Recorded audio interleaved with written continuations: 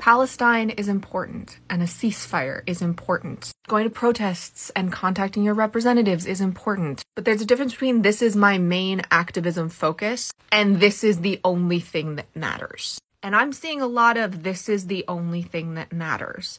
And that's where we have a problem.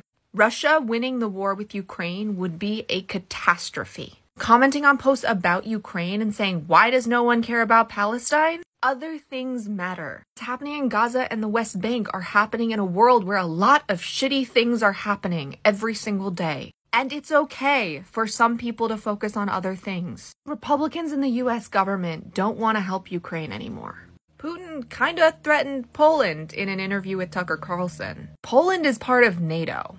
If Russia starts going to war with Poland, then yeah, we're starting to have a conversation about World War III. Your focus can be on Palestine, and more power to you. I'm thrilled that people are getting into activism. But when someone posts about something happening in the world that isn't Palestine, that's important too.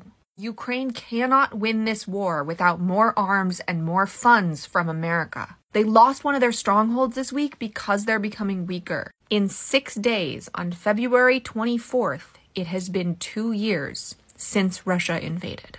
You're allowed to care about more than one thing. You're allowed to be angry about more than one thing. I'm not saying change your focus, but I'm saying that some people are going to be focused on something different than you are.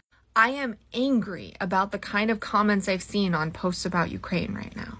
Other horrible things are happening in the world, and that means some people are going to be focusing on them. And that is in no way a bad thing. And if they ask you to bring attention to something, help out. It doesn't mean that your focus is changing. That means you take 5 minutes to contact your representative about funding for Ukraine. Or you like the post, repost it, and comment. It doesn't mean that your fight is any less important. Palestine is important, but so is Ukraine. So is abortion, and gay rights, and trans rights, and immigration. I say it constantly. Empathy is not a finite resource. There isn't a limit on how many situations can be not fine. And how many situations need protest and contacting representatives and just education. And are newsworthy.